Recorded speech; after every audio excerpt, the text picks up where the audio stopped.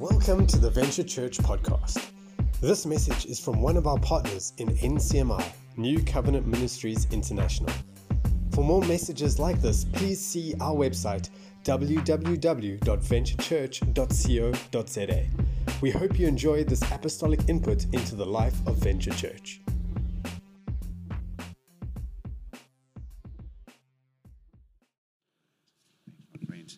Wonderful. Well, good morning, everyone.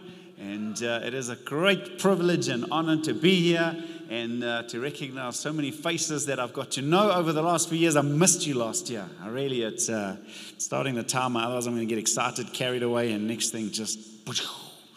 But it is so good to be back and just loved worshiping with you this morning. Thanks, Muso team. You guys did an amazing job leading us. Love it. Well done. And so encouraged to hear the prophetic words, and I'm going to climb off the back of one of those prophetic words in a moment, just confirming, I believe, something of what God wants to say this morning. But I also want to bring you lots of love from Richards Bay. You know, I love the kingdom of God. I love it. And exactly what you say is true. Jesus wasn't born in Jerusalem. He came from Bethlehem. Tiny little town. What good can come? And you know what? God can use the insignificant, the small, the overlooked. God can use it. So if you ever feel like a Bethlehem and not a Jerusalem, I've got good news for you. Jesus came from Bethlehem. You might feel underskilled, underdeveloped, under disadvantaged, whatever it is, and God chooses that because it shows forth His glory. So nothing can disqualify us from God's amazing love and His incredible grace. So I want to send lots of love to you from our church in Richards Bay. We've had an amazing week. Apparently, I wasn't there, but we had I've been hearing reports. A great team, about 20 or so folk from the church teamed up with Keir Taylor. Some of you will know him. And Zululand was really part of his stomping ground years back in terms of outreach around that Zululand area. And they were doing some off the back of the bucky evangelism into some of the rural areas there and doing pastors training. And this morning, I think they went to about 5 different churches. And then they have a celebration tonight back at our base. So super exciting to see what God is doing in different parts of the nation. I do want to bring a greeting from Tyron as well. Tyron and Nicole do lead the team. They are across in Denver, Colorado, where they live. And he asks us everywhere we go to say 2 things. Number 1, remember, you're not alone. Sometimes, especially through COVID and lockdown, we can feel like one little church struggling, carrying on. And the reality is we are part of something so much greater. God is building up a partnership of churches right around the world. And God is using us and He's using you to help bring the kingdom of God here to earth. And so keep on keeping on. And secondly, He asks us always to send lots of love from him and Nicole. Just they pray for us, pray for all the churches. They do an amazing job. And so that's from them.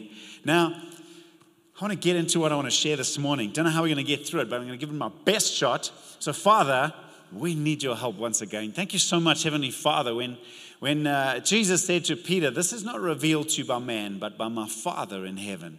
Father, I pray that you would come and reveal yourself, reveal your word. Thank you for the gift of the Holy Spirit. Holy Spirit, you are the great teacher, the one who leads us into all truth. You're the one who makes the penny drop and the lights come on and the revelation moments. And I pray for that this morning, that you would take a simple word and you would use it and fashion and shape us. I pray that you would speak to every single one of us, no matter where we are in our journey. Would you come and speak to us this morning, I pray, in Jesus' name. Amen. Amen. I came up to Joburg. I moved up to Joburg from Durban, where I had just finished university about 26 years ago or something. And I remember, I grew up in KZN and so it was quite an intimidating thing coming to live in Johannesburg. I was in the Kempton Park and then the Midrand area because I worked at ACR Modderfontein. Some of you might remember. I don't even know if the factory is still there. The fertilizer and dynamite factory, that's where I worked. I had my freshly printed engineering degree in my hand, and I had an office right in the middle of the smog, right? And I was a systems engineer. And I remember arriving, intimidated, your first job ever, new city, new everything. And I just realized I was fully qualified and completely clueless. That's just how it was. That's how it was. In fact, I remember eating humble pie and going to some of the technicians. Now, normally there's this hierarchical system in these kind of engineering organizations where the engineers call the shots and the technicians have to do the bidding for the engineer. Not this time. I remember going to them and saying, guys, don't tell anyone, but I'm clueless. I'm supposed to measure the temperature of this thing to control it. And I know the formula, but I don't know how even to measure. I didn't even know what the thing looks like to measure the temperature on this. And I remember how these technicians, I think they took pity on me. And some of those old technicians, they sort of took me under their wing and began to guide me through the process. I remember finding one of the engineers there who was a little bit gracious, and he kind of mentored me. He took me under his wing for a year or so, taking me through the projects he was working in to try and turn the qualification. I was qualified but clueless, and trying to turn your qualification into your experience. And to get from your qualification to some experience that was actually helpful, I needed a bunch of people to take me under their wing. My title this morning is Who's Under Your Wing? This little saying, I heard it the other day. In fact, it was a bit of a joke. I was in Klerksdorp, and there's this lovely young guy in Klerksdorp. He's just come onto their leadership team. He leads the youth, and he's like 22, 23. He's just got married, brand new baby. He's got 8 months of leadership experience. And into Klerksdorp came one of the veterans of the NCMI kind of deal, Malcolm Black. He's heading up the theological college there now. He's got about 107 years of experience in ministry. He's got about 25 theological degrees, been there, done that at least 2 or 3 times. And so young Thomas pops up apparently at one of their leaders' meeting. Not a problem, everyone. I'll take Malcolm under my wing and mentor him for a while. But being a communicator, I sometimes like looking into idioms and sayings. I like to find the root. Where do things come from? And I mean, where does this saying to take someone under your wing? I mean, where does that come from? And to be honest, I was rebuked when I asked Wikipedia, because Wikipedia preached to me and said it's in the Bible.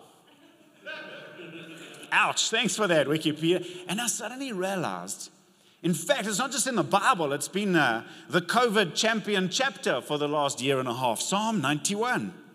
It says in verse number 4 of God, He will cover you with His feathers. He'll shelter you with His wings. His faithful promises are your armor and protection. And here's the thing. Our God is the God who takes us under His wings. We serve the God who takes us under His wings until we're ready to fly. Now, if our God is the God who takes us under His wings, my question to you, sons and daughters of the living God, is who's under your wing? Because as we mature and as we grow in Christ, we should begin to reflect our Father more and more and more. And the revelation I want you to grab hold of today is our God is the God who's taken us under His wings. And so the natural question should be, who's under ours? So, I remember being in Durban while I was at university. I was new to the faith. I got saved when I was 17 years old, the end of my grade 11. And so after matric, I went down to Durban, and there's a beautiful church, Glenridge. It was a powerhouse church. It still is, in fact. It was such a beautiful time as a young, passionate for Jesus. And I remember being part of this church, and I met one of the elders in the church. Many of them were my heroes, kind of a young man. And he was one of the elders in the church, and he was going out on trips to Africa, and then he planted a church here and there. And he was ministering powerfully, and he was on this apostolic team, and it's like, yeah. And he's subsequently gone on and has led great churches. And I remember years go by now. I'm leading a church in Richards Bay, and as I'm chatting with some folk in the church, somehow this guy's name comes up. And we've got this old bullet in our church, Uncle Graham. Uncle Graham, honestly, he is about 85 or 90 or so. He never ages, but he's always strong and he's always there. You shake his hand and you know your hand has been shaken. It's like absolutely rock solid. But dear Uncle Graham, he's kind of been through some rough years. Marriage didn't work out well. Some of the things with his kids haven't worked out well. In some ways, he's kind of felt he's disqualified himself from really counting for Jesus. And so dear Uncle Graham, super faithful in church every Sunday, but quiet. He's an introvert. He's a quiet guy, works with his hands. But somehow he was in this conversation, and this particular guy that I'd he was one of my heroes. And as his name come up, dear Uncle Graham said, oh yeah, I remember him. I discipled him. And I'm like, you're right. I mean, do you know who this guy is? And I'm like, really? Long story short, a couple of months later, I'm in Johannesburg, and we're having an international apostolic team meeting. All the big wigs are in town. And I go up to this particular guy that had been my hero. And I said, do you by any vague, small, tiny, weeny little chance possibly ever heard of this name, Uncle Graham Lawrence? And I remember he looked at me and he said, Brent, I'm here today because of that man. That man, when I was down and out, sort of surfer boy on drugs, going nowhere, he picked me up, he took me under his wing, and he discipled me. All that I'm walking in now is because of that man. I was like, and I came back and I called him Sir Uncle Graham Lawrence. And it was beautiful because I could tell him the story. And do you realize what you did? And subsequently, something came alive in him once again, and he's like a bulldog. I can just point him at the newbies and say, come on, will you take him under your wing? Will you take this guy under your wing? And he would just walk a journey of discipleship. I want to ask you today, who's under your wing? We serve a God who takes us under his wing, and the greatest thing that we could do is develop a culture and a lifestyle where there's always someone under our wings as well. So, remember the well-known scripture. I want to just pull out a few thoughts from it today. Matthew 28, remember that one? In verse number 18 to 20, Jesus came and told his disciples. Does it say disciples? Let's see. Who was he talking to now? Apostles or disciples? It specifically says disciples. And so it would have been, the majority would have been his apostles. But very deliberately, the Bible doesn't say apostles. Because if it did, you would sit there today and say, not me. But it doesn't. It says disciples. So who's a disciple of Jesus here? Okay? The rest of you, I'm going to preach a salvation message, and I'm hoping that you guys are going to get saved and become disciples of Jesus today. Here's the truth. To be a follower of Jesus is to be a disciple of Jesus. When Jesus is formed in us, when we receive Christ, Christ comes into us, and like me, I was qualified, but was clueless. And then as we begin to follow Jesus, we molded and shaped into more and more of the expression of Jesus.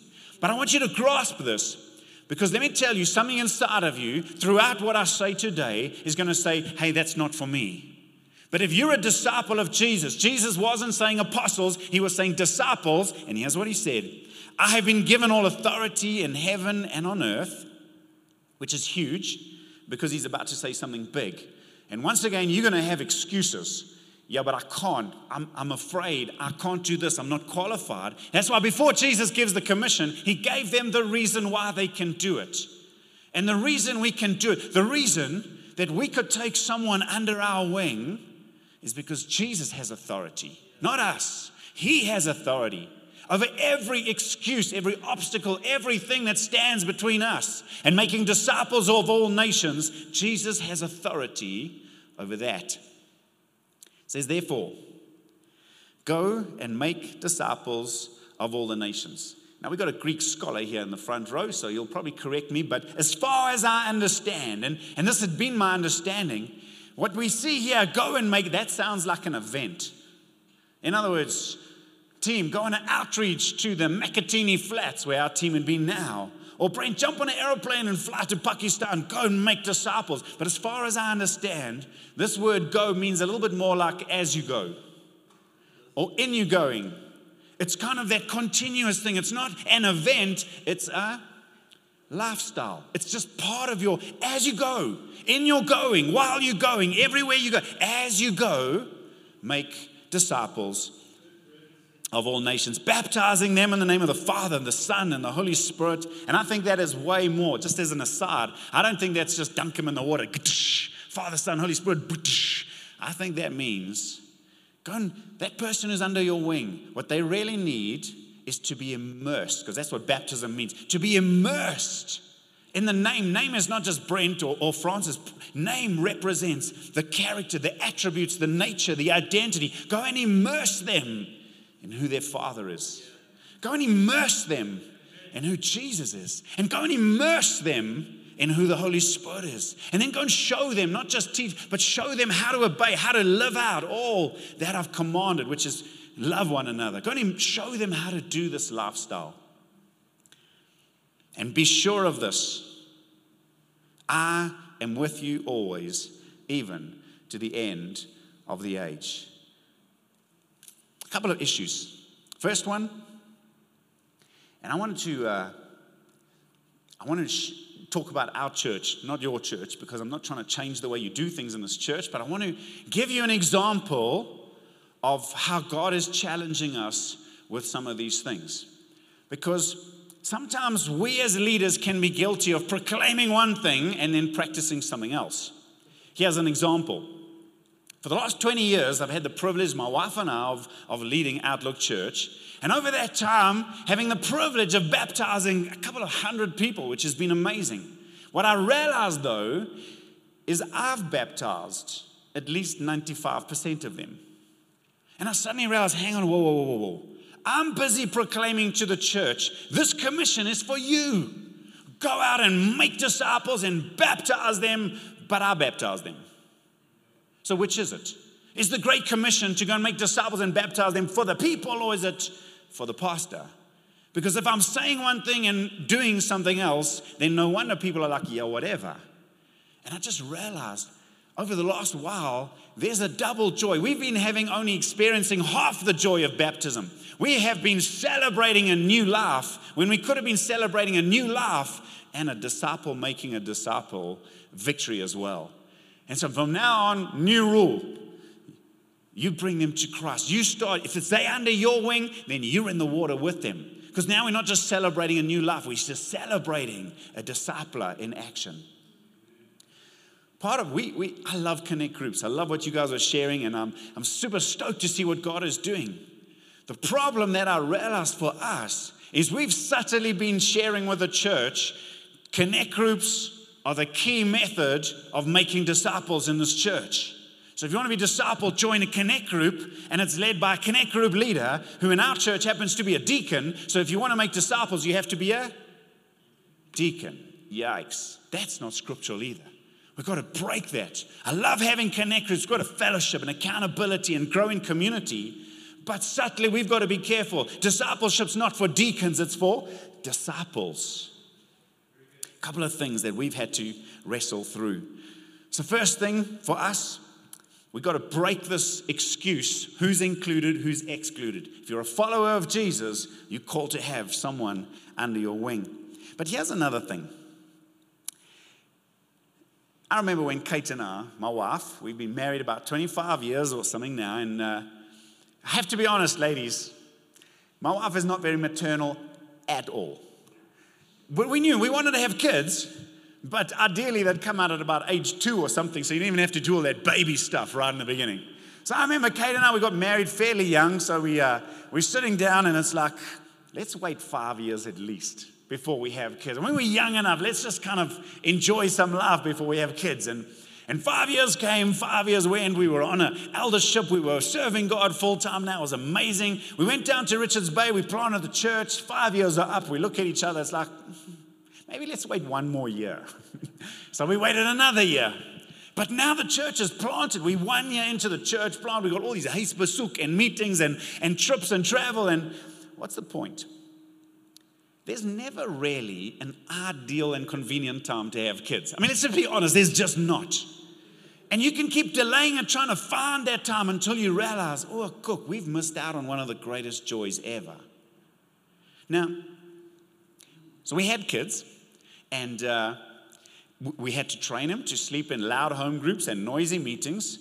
Then we came on to Dudley Daniel. He was still leading the team, and we came on to this thing called the Apostolic Team. And by the way, you've got to be at an international team meeting, normally in Australia or here every single year. I've got to tell you, I have been vomited on every mode of transport. If you can think about it, definitely cars many times, planes definitely, ships, yes, trains, 100%, you name it, I have been vomited on by kids, transporting them to some church meeting or another. The bottom line is, to make disciples is really like having kids. It really is. There's no ideal, convenient time. You've got a busy life, busy schedule. I get that. Same with kids. And it's going to be messy and it's going to be uncomfortable. But now I've got an 18-year-old and a 16-year-old at home. And what a joy. What an absolute, right there, the greatest achievement in life. we can hide behind excuses. We can justify excuses. There is no inconvenient time. But who is it that's under your wing right now? A couple of excuses that we often come up with. Firstly, I'm not trained. Now, let me ask you parents, how many of you felt really trained to have kids when you had kids? Oh, come on. You can do the classes and you can feel ready, and then literally the poo hits the fan and you realize, I don't know what I'm doing. But the beauty is, the best way to learn is as you do it. You can do class after class and you still won't be ready. You just got to do it, and you realize, and then your confidence beginning to grow, and you realize, actually, we can do this thing. Sometimes we say, well, we're just too busy. And you know what? You can be too busy to have kids, and you're pursuing your career, and that's awesome, that's amazing. Just don't one day get to the point when you realize we left it too late, and now we don't have one of the greatest joys that God wanted for our lives. Busyness can rob us. Remember, that was Pharaoh's strategy. Keep the Israelites when they were in Egypt. Keep them busy, keep them busy, keep them busy, so they will not give attention to worshiping this God. Don't let busyness squeeze out of you some of the greatest blessings. You might be too afraid. I mean, let's be honest. What if it goes pear-shaped? What if they don't like me? What if I fail? What if it doesn't work out? What if I get a Judas instead of a Peter or a John? Jesus was anticipating that exact thing. And because he anticipated, he said, be sure of this. What did we have to be sure of? Remember, you just read it. We read it in verse 20? I think it was verse 20. Be sure of what? What do we have to be sure of if we're going to become disciples? If we're going to have someone under our wing, we have to be sure of this. I am with you always to the very end of the age. That's what you've got to be sure of. I mean, if I asked you, okay, I want you to take someone under your wing. You're like, hey, I'm not ready. I tell you what, okay, the pastor's going to do it with you. Oh, okay, then we can do it. As long as he's there, I can do it. What Jesus is saying, I am with you always. You might feel alone at times. You might feel intimidated. That's normal. Jesus said, you're not on your own. I promise you, I'm going to do it with you. Which means it's going to turn out way different to the way your worry and anxiety and stress predicts. Sometimes you think, okay, I'd love to do that. Haven't a clue how to start. You know what the Bible reveals? The Bible reveals that intentional friendship leads to fruitfulness. Let me say that again. Intentional friendship leads to fruitfulness. Fruitfulness in the kingdom of God is not about how hard you work. It's about, put it this way, when Adam and Eve knew each other, they had a baby. Okay. It was out of the relationship that fruitfulness flowed. Jesus said it like this, remain in me, I'll remain in you, and you'll bear much fruit. It was out of this relationship that fruitfulness flows. The best people to take under your wing is not some random stranger. It's probably someone at an acquaintance level right now. Might be the newbie at church. Those people who've just shown an interest. Kind of they're on the fringe of your circle right now with intentional friendship. Taking them under your wing could be a life changer for them and for you. When I gave my life to Jesus, 19th of August, 1989, I was 17 years old, back of the little Baptist church in Howick, put up my hand and walked to the front and surrendered my heart to Jesus. But the amazing thing is, I was at Howick High School at the time, and there was this guy in Howick High. I didn't really know him because he was a grade ahead of me. But I mean, I got saved at the end of the year. The next year, I don't even understand. I still don't understand because this guy got academic honors but chose to repeat a year. I mean, go figure. That doesn't make sense, But he did. For some reason, he repeated a year, which meant he was now in my class, and he was a strong Christian. He came from a great Christian family. His parents were elders in the local church, and he took me under his wing. I didn't even know it at the time. He just chose to intentionally build friendship with me. He knew I'd given my life to Jesus, and he just built a friendship with me. how's it going? What are you learning? Got some questions? He would say, well, I don't know how to answer that question. But my dad and my mom, they elders in the church, let's go and ask them. And he would take me and I would sit with his dad. My parents weren't believers at the time. So I'd begin to ask his dad the kind of questions like, what do I do here? I didn't even know there were such things as Christian books. I knew there was a Bible, but he said, no, we've got all kinds of books, resources. Then he took me to his church. He took me to youth, not just Friday, but Saturday as well. We were radical. And through all of this, without even knowing it, he'd taken me under his wing. And now I've got the privilege of walking in the call of God because of intentional friendship. Who is under your wing? A disciple is a follower of Jesus, someone who's being great commissioned. But this would be, call it the holy grail of church culture. If we in our minds could develop not just what it means to be a disciple, but if you could put the R at the end of disciple, then you become a discipler. One is a noun, the other is a verb. A disciple, that's what we are. But if we could learn to be disciplers, that's what it would take to reach the nations for Jesus. I'm going to share a couple of things with you, and let me share them with you now. Why is this so crucial? This is not, I don't believe, an optional extra. I believe with all of my heart, this is what the church of the future is going to look like. This is going to be when normal Christian culture makes this adjustment. Most Christians, if they love Jesus and they've been following Jesus for a while, there's a couple of patterns or habits in their lives that you would just consider normal. It's good to have a quiet time, read the Bible as often as you can. It's good to pray. It's good to go to church. It's good to give some money. And imagine and it's good to be a discipler. That's got to become just as normal. The normal thing, if you've been a believer for a while, it's good to now take someone under your wing. I mean, we celebrated, where's Lauren this morning? We're celebrating Lauren launching a new Connect group. Why? Because, where's that? Mark and Simone took her under their wing, and now she's ready to fly. That's what that's what should be absolutely normal. So, I did a little calculation. Why is this so crucial? We celebrated our church 20th birthday in February this year.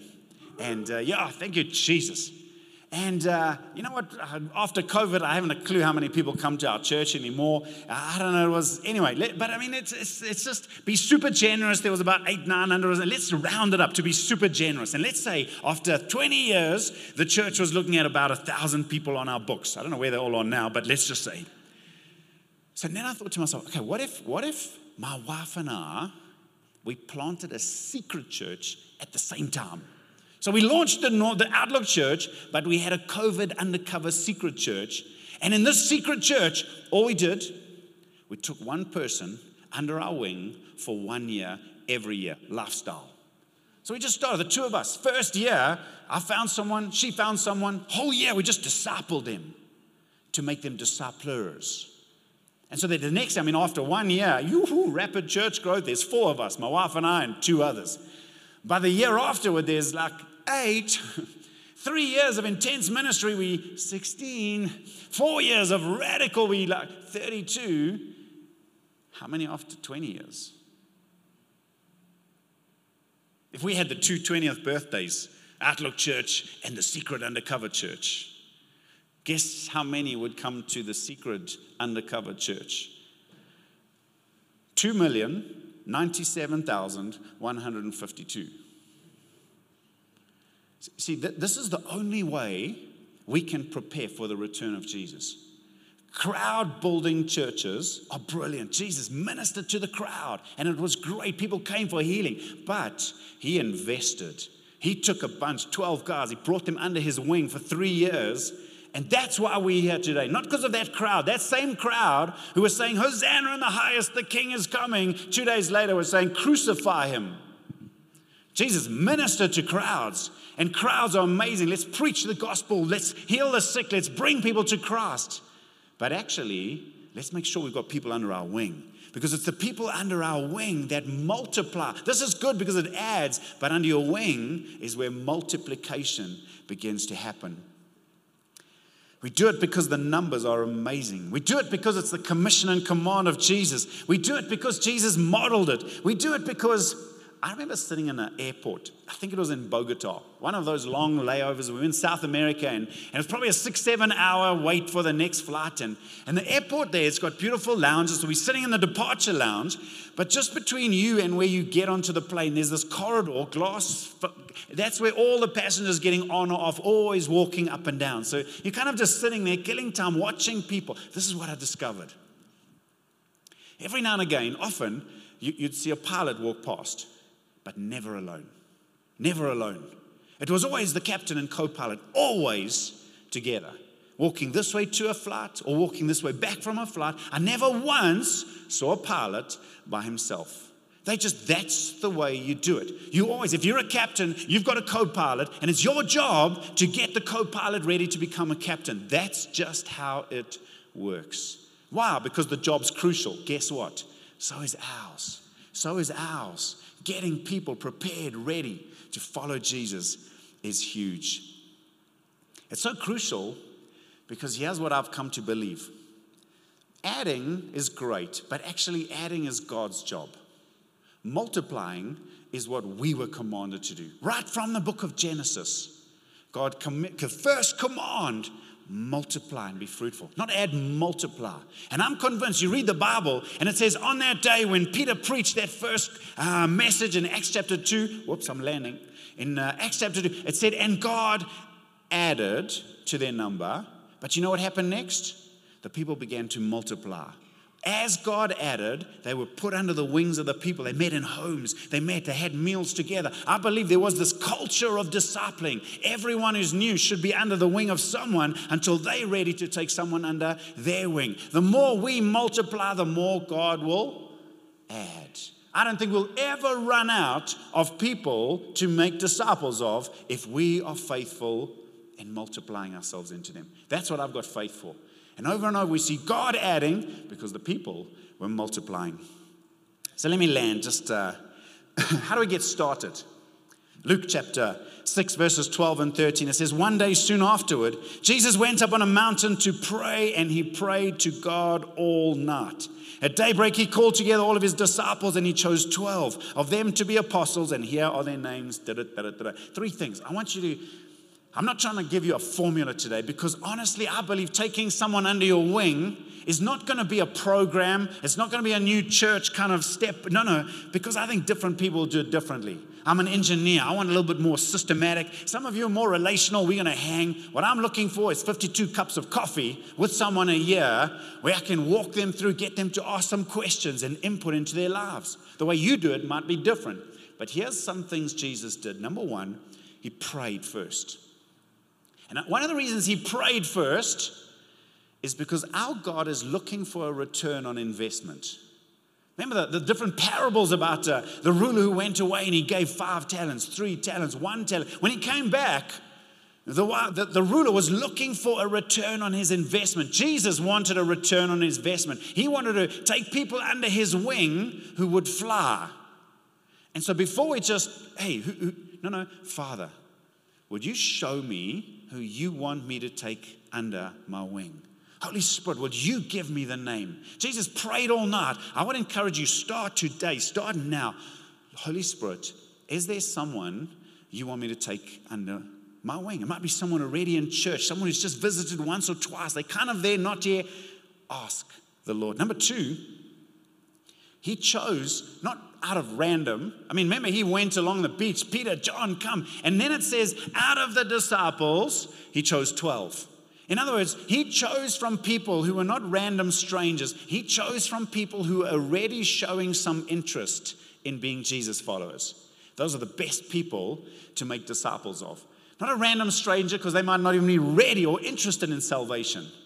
But there might be some people who's just visited the church, who've just given their lives to Jesus, who've just popped in once or twice. They're showing an interest already. Jesus chose them, and he brought them under his wing. And then interestingly enough, he told them, this is what I'm going to do in your life. I'm going to make you apostles. In other words, I'm going to get you to do what I am doing. Now, you don't want to freak out a brand new disciple. Like, do you want me to disciple you? And he doesn't even know what it means. But you can start the journey, but eventually you want to say, actually, you know what? This is not just a relational cup of coffee. I really would love to invest in you and share with you some of the experiences that I've had as a Jesus follower. And then they understand this is friendship, but it's friendship on mission with a purpose because I want to invest into them.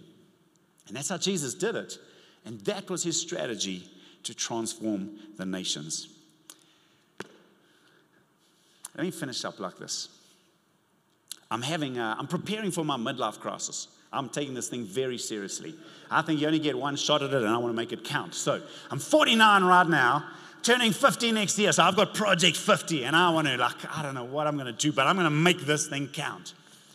But here's the thing. I turn 50 next year. Let's say by God's grace, I live to be 80, 30 more years. Imagine, you see, I felt about a year and a half ago, this is the fruit of my wrestling with the Lord. I felt about a year and a half, God asked me a question. Not audible voice, just something that settled in my heart. I felt God say, Brent, are you prepared to spend the rest of your life always discipling someone?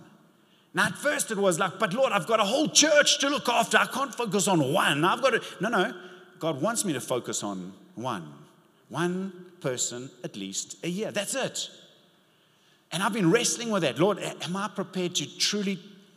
But here's the thing. Let's say I said, yes, Lord. I've got 30 years left till I turn 80. By God's grace, I want to be 120. But let's say I live to be. So let's say at 80 I die. 30 years time. But I've said yes to the Lord. And so for every year, for those 30 years, I took someone under my wing and I poured into their lives, not just a disciple, but a discipler for Jesus.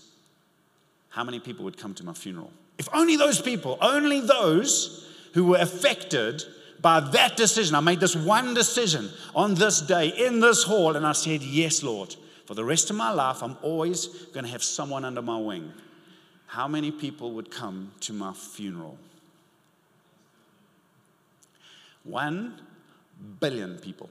Not a million. 1 billion people would be affected by that decision. I've discipled 30 myself, but they've also discipled others who've discipled others who've discipled others. Now, of course, that's an idealistic, perfect model, but let's get the heart of what this is God's strategy. If, let's say, let's go back to Mr. Google for a moment, and Mr. Google would say that there's about 2.8 billion Christians in the world. I don't think all of them are real Christians. So let's round it down to 2 billion, but that's way too many. So let's take 1%, so that'll be 20, that's too many. Let's take 0.1%, that's 2 million. 0.1%, 1/10 of 1% of Christians in the world, and they said, yes, Lord, I'm willing to take one person under my wing every year and pour into their lives. How long before Jesus comes back? 12 years. 12 years, and over 8 billion people have been discipled. Now we've run out of stuff to do, so Jesus might as well come back. Okay, now, obviously it's an idealized, but get the point. I honestly believe with all of my heart, this is God's strategy to disciple the nations. So I'm asking you this question today, church. Are you prepared to always have someone under your wing? Why don't you stand with me, please?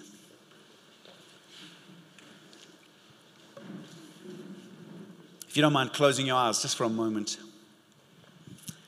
Thank you, Father. Heavenly Father, we thank you so much that we get to be here today because, Jesus, this is what you did.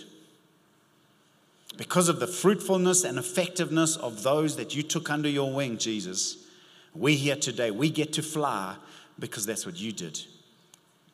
And Father, I want to ask right now that you would come and minister and speak into every one of our hearts. Not a have to, forced, anything like that, but rather what I pray, Holy Spirit, is that you would ask people individually the same question that you asked me.